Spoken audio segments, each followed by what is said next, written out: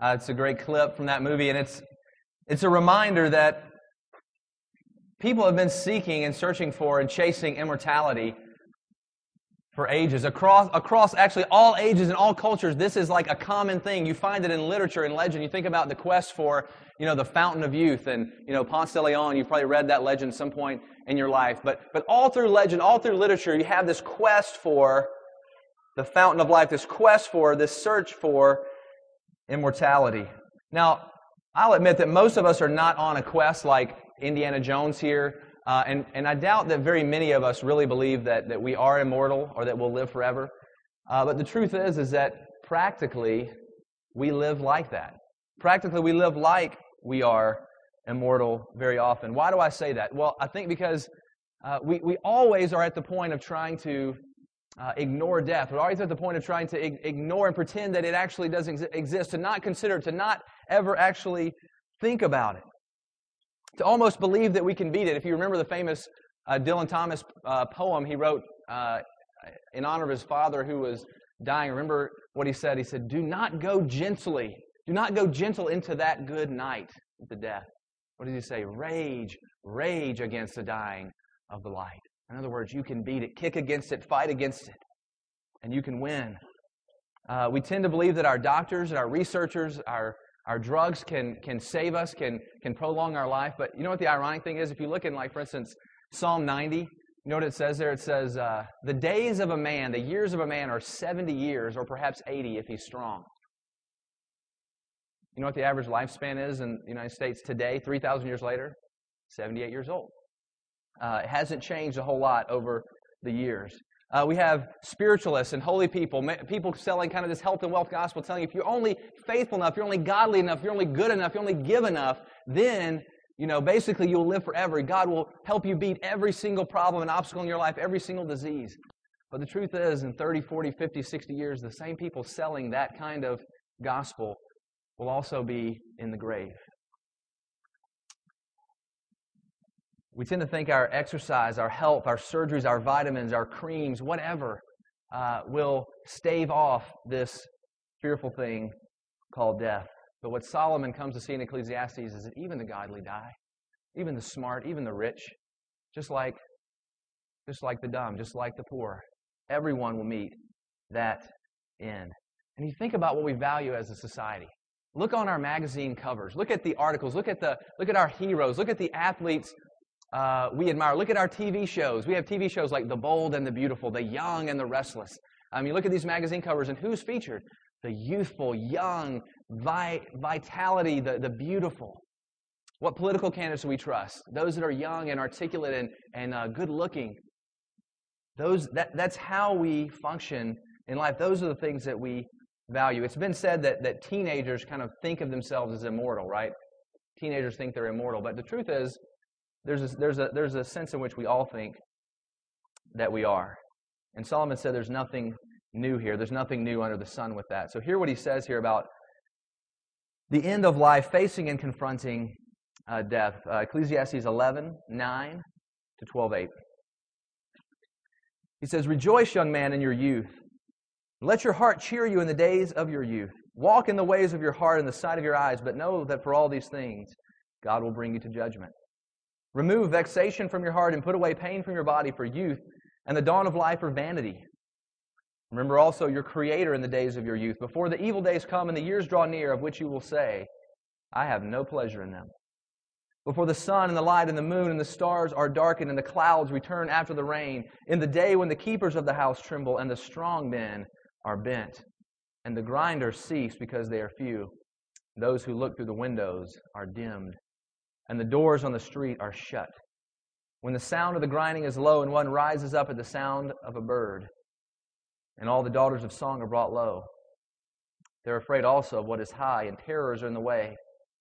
The almond tree blossoms, the grasshopper drags itself along, and desire fails, because man is going to his eternal home, and the mourners about the streets. Before the silver cord snapped, or the golden bowl is broken, or a pitcher is shattered at the fountain, or the wheel is broken at the cistern, and the dust returns to the earth as it was, and the spirit returns to God who gave it. Vanity of vanities, says the preacher. All is vanity. This is God's Word. This is God's Word. It seems so morbid, doesn't it? If you actually listened, if you actually heard what was being said, it sounds so morbid. And we so often we want the Bible to simply behave itself, right? Just deal with the nice stuff, Bible. Just deal with the nice stuff, God. Just deal with the easy stuff. We want the Bible to behave itself, to behave in a certain way, but it won't. The Bible will only deal in reality. And the Bible will force us into ourselves dealing with reality as well. And so I want to make a shocking statement, at least what I think is a shocking statement, and what comes out of the text here. And I think what Solomon is trying to say is the heart of what he's trying to say is this. If you want to live life fully, then you must face death squarely. If you want to live life fully, then you must be willing to face death squarely. If you want to get all there is out of life, you want to suck the gusto out of life, the marrow out of life, you want to live well and enjoy life and really take it on, he's saying, then you have to reckon with death. Eugene Peterson says this in his book, Leap Over a Wall.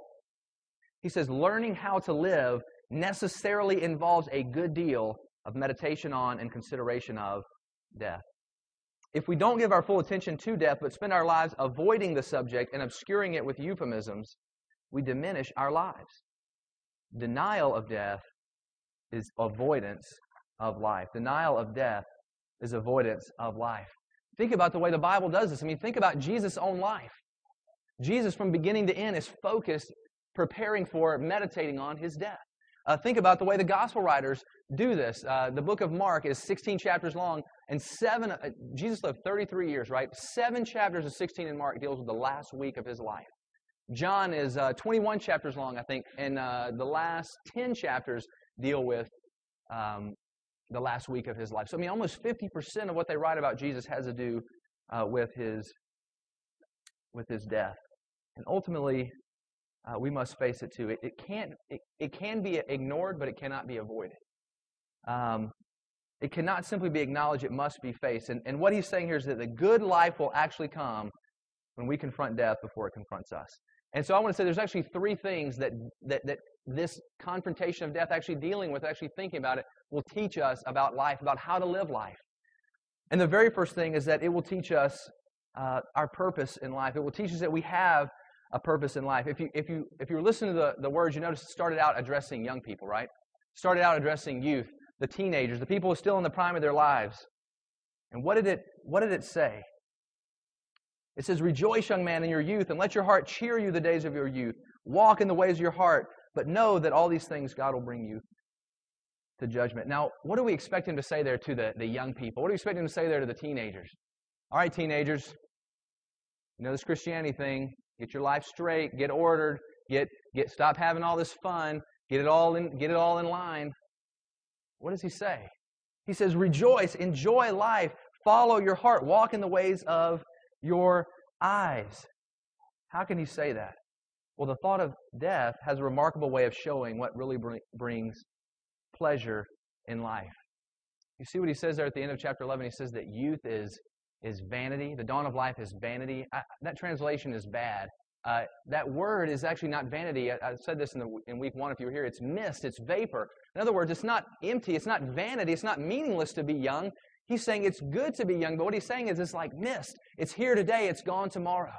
It's like a vapor that's there and it's puff. It's gone. It's gone like smoke. If you're at all past kind of your college years, you probably started to realize this, that I used to be athletic and strong, and now I feel all these aches and pains in my body. I used to be, smart and nimble, and now my body's almost, betraying me at times. It feels like it's not working right. So what he's saying is, to young people, to youth, he's saying you only have your youth for a certain amount of time. Someone said youth is wasted on the young. It's usually true. Because when you're young, you don't really realize what a gift it is. You don't really realize what you have. And what Solomon is saying is, if you're young, if you still have strength, if you still have vitality, then go out and use it. Go out and enjoy it. He's saying, do you enjoy biking? Well, go out and bike, because a day might be coming when you may not be able to do that. Do you like cooking? Go out and cook and enjoy these things, because the day may be coming when you can't enjoy it any longer. Do you like reading? Do you like going to the park? Do you like spending time with your kids? Whatever it is, he's saying, enjoy life while you're young. one of the things I used to love to do when I was a kid, like from probably first grade all the way up until like the end of college, is play football, but not just football, tackle football. I mean, I wasn't ever good enough to play college or anything like that, but we always played in college, and I love playing tackle football. And just a couple of years ago, a bunch of friends and I got together and decided, let's don't just play flag football, let's play tackle football. Let's really go out and give this thing a go. And so you got all these kind of from mid-20s to early 30s, which is, that's still pretty young. But unless you're a professional athlete, you really shouldn't be playing tackle football with other grown men. I mean, it's just not good. And so, when I said bye to Amy in the morning, that afternoon, she just kind of laughed, and I think she couldn't wait to see me come home. But, we came home and all of us were beat up and bruised and just hurting and in pain. But we still did it. I mean, we're still trying to grab hold of youth while we still had just a little bit of it left. And so it teaches us how to enjoy and take pleasure in life. But I think meditation on death will also show us how precious life really is. It'll show it. There's nothing really like death to show you how precious life actually is. He says this in Ecclesiastes 12, 6 and 7. Look at the images he uses for death there.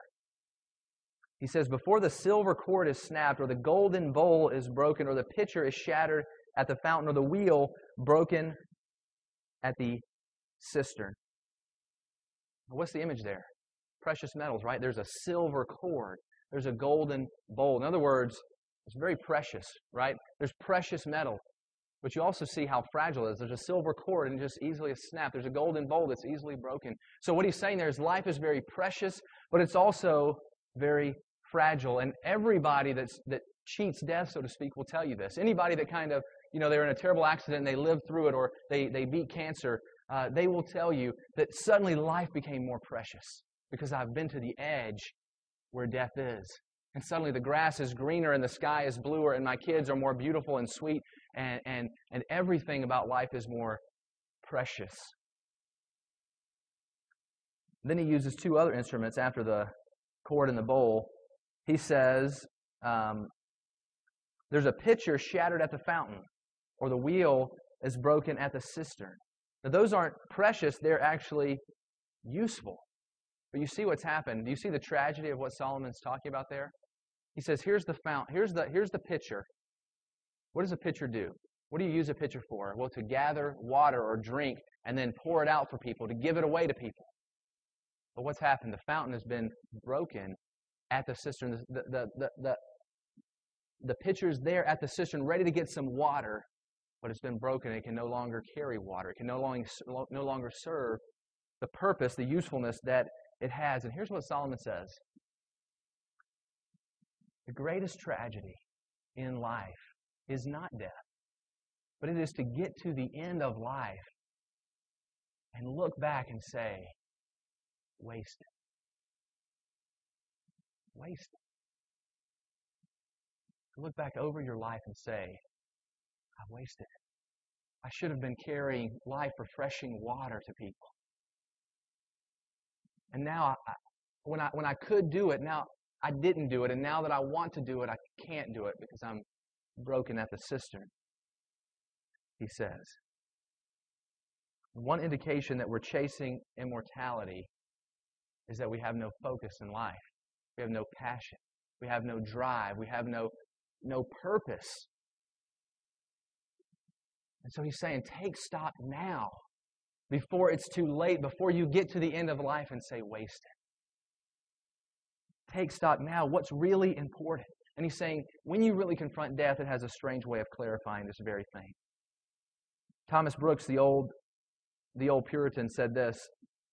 He said, it's a very high point of Christian wisdom and prudence, always to look upon the good and the great things of this world as a man will certainly look upon them when he comes to die. In other words, have you taken stock of your life and thought, how will I see all this? How will I see all my life? How will I see all my accomplishments? Whatever I did with my life, how will I see it on the day of confrontation, the day of reckoning, the day of death? What will it really mean? And he pleads with the youth. He pleads with the young people. That's what he says in chapter 12:1, young people, remember your Creator in the days of your youth. Why does he say that? Because he's saying the very time in which you have strength and vitality and passion and skill is a time when you're young, and don't waste that time. Don't use it up. Don't waste your life. Remember your Creator in the days of your youth. The problem is our culture trivializes so many of our things into basically killing our dreams. Their culture trivializes things, especially for teenagers. And, teenagers, college kids, it's so easy to be so consumed with, being cool, with having the right clothes, with having the right kind of cell phone, with saying the right kind of words, with just doing the right kind of things, with impressing the right kind of people.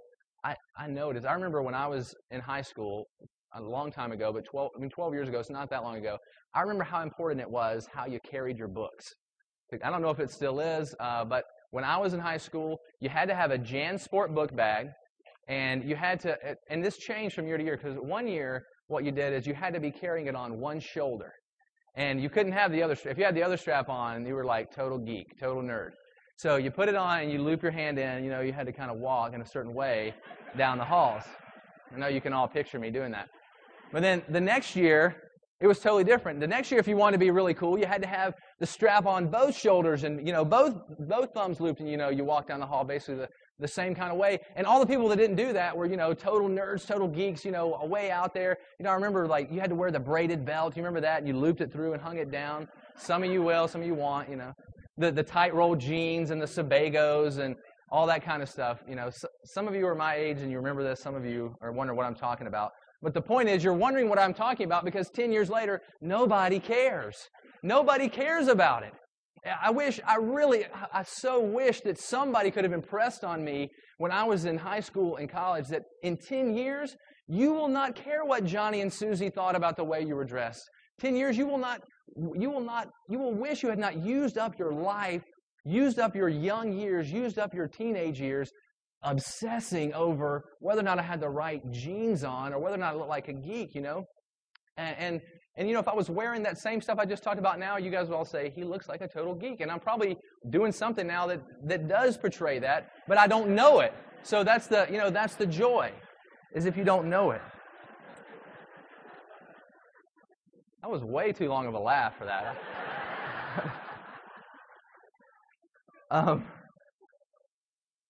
And adults, we're the same way. If we're honest, we're just more sophisticated. We're the same way. We're just more sophisticated. What does the Scripture say? The Scripture says, Psalm 90, Lord, teach me to number my days. What does it mean to number your days?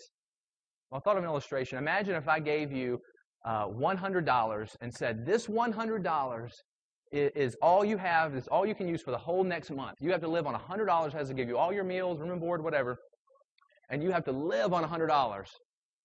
That's scenario one. Or scenario two is, I give you $1 million, say on $1 million you can live for the month. You have $1 million just to make it through 1 month. In what scenario is money more precious? More precious when you only have the $100, isn't it? You've numbered. If you have $1 million, that's 10,000 here, 10,000 there. What does it really matter? $1 million in a month is like, infinity. But if you only have $100, each dollar becomes precious. You spend it so wisely. It's got to get you the next meal. It's got to get you through the next day. And that's what he's saying about confronting death and numbering our days, realizing that we only have so many to spend. And we don't want to get to the end of life and say, waste it. We don't want to get to the end of life and say, waste it. And so take advantage of every precious day. Dream big. Dream big for Christ. I don't know. What can you dream about? Are you good at languages? There's 3,000 languages that need a Bible translated. 3,000. Do something think of something, dream of something, take a risk. Think about Jesus. Jesus was more focused on death than any person I can imagine in history, and yet in 3 years, he accomplished his purpose. A purpose. He did more in 3 years than all of us together will do in a lifetime because he was focused. He had a purpose. So stop chasing immortality. Start taking risks for Christ. Okay, I spent way too long on that point. I'm going to move through the other ones a little more quickly. So it teaches us our purpose in life. When we take death seriously, it teaches us also that we are powerless over our lives. Now, let's be honest. In America, we are control freaks. We chase control and power as if life were simply a puzzle to be solved, as if it were like a riddle to be answered, a technique to be perfected. We think we can control all the outcomes. We think if we just got the right Congress to pass the right laws or the right president to get the right initiatives, the right scientists with the right research, if we had the right kinds of insurance, then we can, protect everything and control every outcome. If we get the right philosophy for raising our children, are you a baby-wise parent? Are you a healthy sleep habits baby parent? Are you a fly by the seat of your pants kind of parent? Like, what do you do? Like, all these things, they're all well and good in their time. But in essence, we're grabbing for control. And this is to try to be like God. It's the original sin from Genesis 3. Adam and Eve, they wanted to be like God. And they died trying. And what God is saying with that is that death is the ultimate testimony that we are not God. That you and I are not God. That we don't have power over the universe. We don't have control. Notice how he describes death in chapter 12, verse 2. He uses this image. He says, before the sun and the light and the moon and the stars are darkened, and the clouds return after the rain. What's he making death like there? It's a gathering storm, isn't it? See, the sun, the moon, they're darkened, and the clouds come back. He's saying there's a storm coming in life, and guess what? I've watched a lot of storms. I used to love, that was one thing I love about the summer is like when I grew up in South Carolina, you sit on the porch and just watch these storms come in and huge thunderstorms, in my parents' house. But I never stopped a storm. I've wished storms would stop. I wish they would stop thundering, lightning, stop raining, stop flooding. I've never stopped a storm. I'm completely powerless to stop a storm. And that's what he's saying here is that storms are coming in life. And in fact, a final storm called death is coming. And you and I are powerless to stop it. I can't prevent it. I can't prevent the storm. I can only watch it, see it, experience it. So no matter what we do, death will come. Our money, our diet, our godliness, our health, our doctors, our drugs, nothing will prevent that moment. We're powerless over. I mean, think about how much of your life have you been powerless over? Anybody in the room plan the day they'd be born and who your parents would be and what kind of family you grow up in and what everybody would be like? I mean, so much in life is powerless. Anybody plan the bad news from the doctor or the sickness or the disease? No. My wife and I got married when we were in our mid-20s. And 3 months later, my young, beautiful, strong, athletic wife was diagnosed with an autoimmune disease. We didn't plan that. We were powerless before that. There was nothing that we could do, nothing that could stop that. But what he's saying is that this is actually meant to be liberating. It sounds so depressing, doesn't it? But he's saying it's actually meant to be liberating because once you realize your powerlessness, that life cannot be controlled, it can only be enjoyed. Once you realize you can't control and master life, then you can actually start to sit back and enjoy it and appreciate the gifts that come. Once we're not trying to control our kids and our spouses and our friends, then we can actually enjoy them. And once we stop trying to be God, then we can actually enjoy God. What he's saying is that God cannot be mastered, but he can be trusted. The famous Lion, the Witch, and the Wardrobe story. You've probably heard it before, or I've probably shared it before, where the kids are coming up with Mr. Beaver. Mr. Beaver says, tomorrow you're going to go meet Aslan, the lion representing Jesus, right? Tomorrow you're going to go meet the great lion. And they say, a great lion, is he safe? And the beaver looks confused. Safe? No. Who said anything about safe? But he's good. He's not safe, but he's good. He can't be mastered, but he can be trusted. We want a safe, predictable, controllable God that we can put in our box and tell him when the right things are, when the timing is right. But that's not life under the sun. That's not life of a creature. The storms will gather. And you and I can't control the storms, but we can be moved into dependence. We can call out on the one who calms the storms. We can call out on the one who controls the storms in all of life. So death teaches us a purpose in life and powerlessness over life. And it also teaches us that pain comes with life. If you look at the poem in verses 3 to 5, this is poetry. You have to enter it with proper mourning and sadness. And some of you will recognize these words because you're experiencing them. And some of you will recognize these words because you're caring for parents who are experiencing them or grandparents. And they're very powerful and very painful at the same time. This is what he says. This is how he describes death in 12:3 to 5. And you can kind of think about reality as you ponder it. He says, "In the day when the keepers of the house tremble and the strong men are bent." In other words, the strong men are bent. The strong man has gotten old and he no longer stands upright. I just read the other day, Johnny Unitas. You guys know who that is, I hope. Great quarterback for the Colts years ago. A strong man. It takes him 45 minutes now to get out of bed. And because he's so beaten up from the years in football. And so what he's saying is, like, the people, all of our athleticism and the people that we see as the greatest athletes today, in 40 years, the strong man will be bent, and we have to face that. He says, "The grinders cease because they are few." The grinders are our teeth. Those who look through the windows are dimmed. It means that, your eyes, the power of your eyes begins to go. The doors on the street are shut. The sound of the grinding is low. The daughters of song are brought low. In other words, the hearing, you don't hear as well as you used to. So they're afraid of what is high. Terror is in the way. The almond tree blossoms. The almond trees blossom white. So in other words, hair turns white. Some of us would just like to have hair when we get older. But for me, see, I don't even get to do the white hair. I just have to have no hair. It says the almond tree blossoms. The grasshopper drags itself along. Grasshopper's dragging itself along. I mean, I remember when I was a kid going through my grandfather's fields. He had a farm, and trying to catch these huge grasshoppers that are like this big. I mean, those things can bounce. I mean, it seemed like a mile in the sky, and you could almost never catch them. They were so nimble, so fast. And what he says here is the grasshopper is dragging, and desire fails because man is going to his eternal home. He says desire fails. You don't have to get graphic, but that word there is aphrodisiac. And what he's saying is even Hugh Hefner is going to fail in the end. Even Hugh Hefner is not going to make it. And all the great playboys will come to the same end here at the end of life. And so I think we have to be cautious because some people say things like, Christians like to say things like, death is our friend.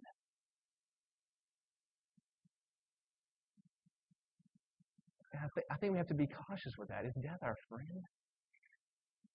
If you sat by the bedside of a dying person, you probably wouldn't say that. Or if you're the caretaker of dying parents, you might not say that. Death is a curse. Death is not part of God's original intention, not part of His original creation. And so many of you are experiencing that. Many of you are looking into your parents' eyes and experiencing that. We're going through that with my grandmother right now, and I can tell you it's painful to look into the eyes of a loved one who, since she was 65, could not function in any way on her own. Could not fix her own meals or comb her own hair. And we're going to see her next week when we fly home, and it's painful. It's painful. As a pastor, you get to sit at a lot of bedsides of dying people. A young pastor grows up pretty quickly at bedsides like that. Because you begin to see, you begin to experience reality. But the hope is that even though pain comes with life, there's no part of death that Jesus has not entered into before us. There's no part of death that Jesus hasn't gone on ahead before us as our Savior. Death proves that pain is part of the world. Death proves that some things cannot be fixed or controlled or manipulated. They simply must be endured. They simply must be borne. They simply must be suffered. Death refuses to let us put God in a box, but it makes us broken people, needy people, rather than the attractive, have-it-all-together people. We want to be identified with the young, strong, vital, cool kind of crowd. But it's when we're stripped by pain that Jesus can refit us and actually free us. He can rename us, restore us, reclothe us. And see, if you're older in here, you know that is true. You know that pain comes with life. You know that you can't be avoided, or you're powerless to stop it. If you're older in this congregation, you know more than us as younger people. And so what I would say to all of us is that let's be thankful we have a church that is a multi-generational church. Sure, there's lots of disadvantages. You know, everybody's not my kind of music this week or that week or whatever. My preference is this and that. You try to span, everywhere from toddler all the way up to, 80 and 90 years old. We have a multi-generation church, and I dream that there would be sages in this church, wise people in this church, that guys like me, I'm thankful for the friends I have in this church. I'm 30, that I have friends who are 50, 45, 50, 60, 70, 80, that speak into my life and bring me wisdom and bring me perspective. If you're older in the congregation, don't envy the youth, but help us. Help the youth. Be in their lives. And if you're young, don't pretend like there's nothing that you can learn, nothing that anybody can teach you. Ask somebody older to be in your life. Ask somebody 15, 20, 30 years older to be in your life, and it will be a tremendous blessing.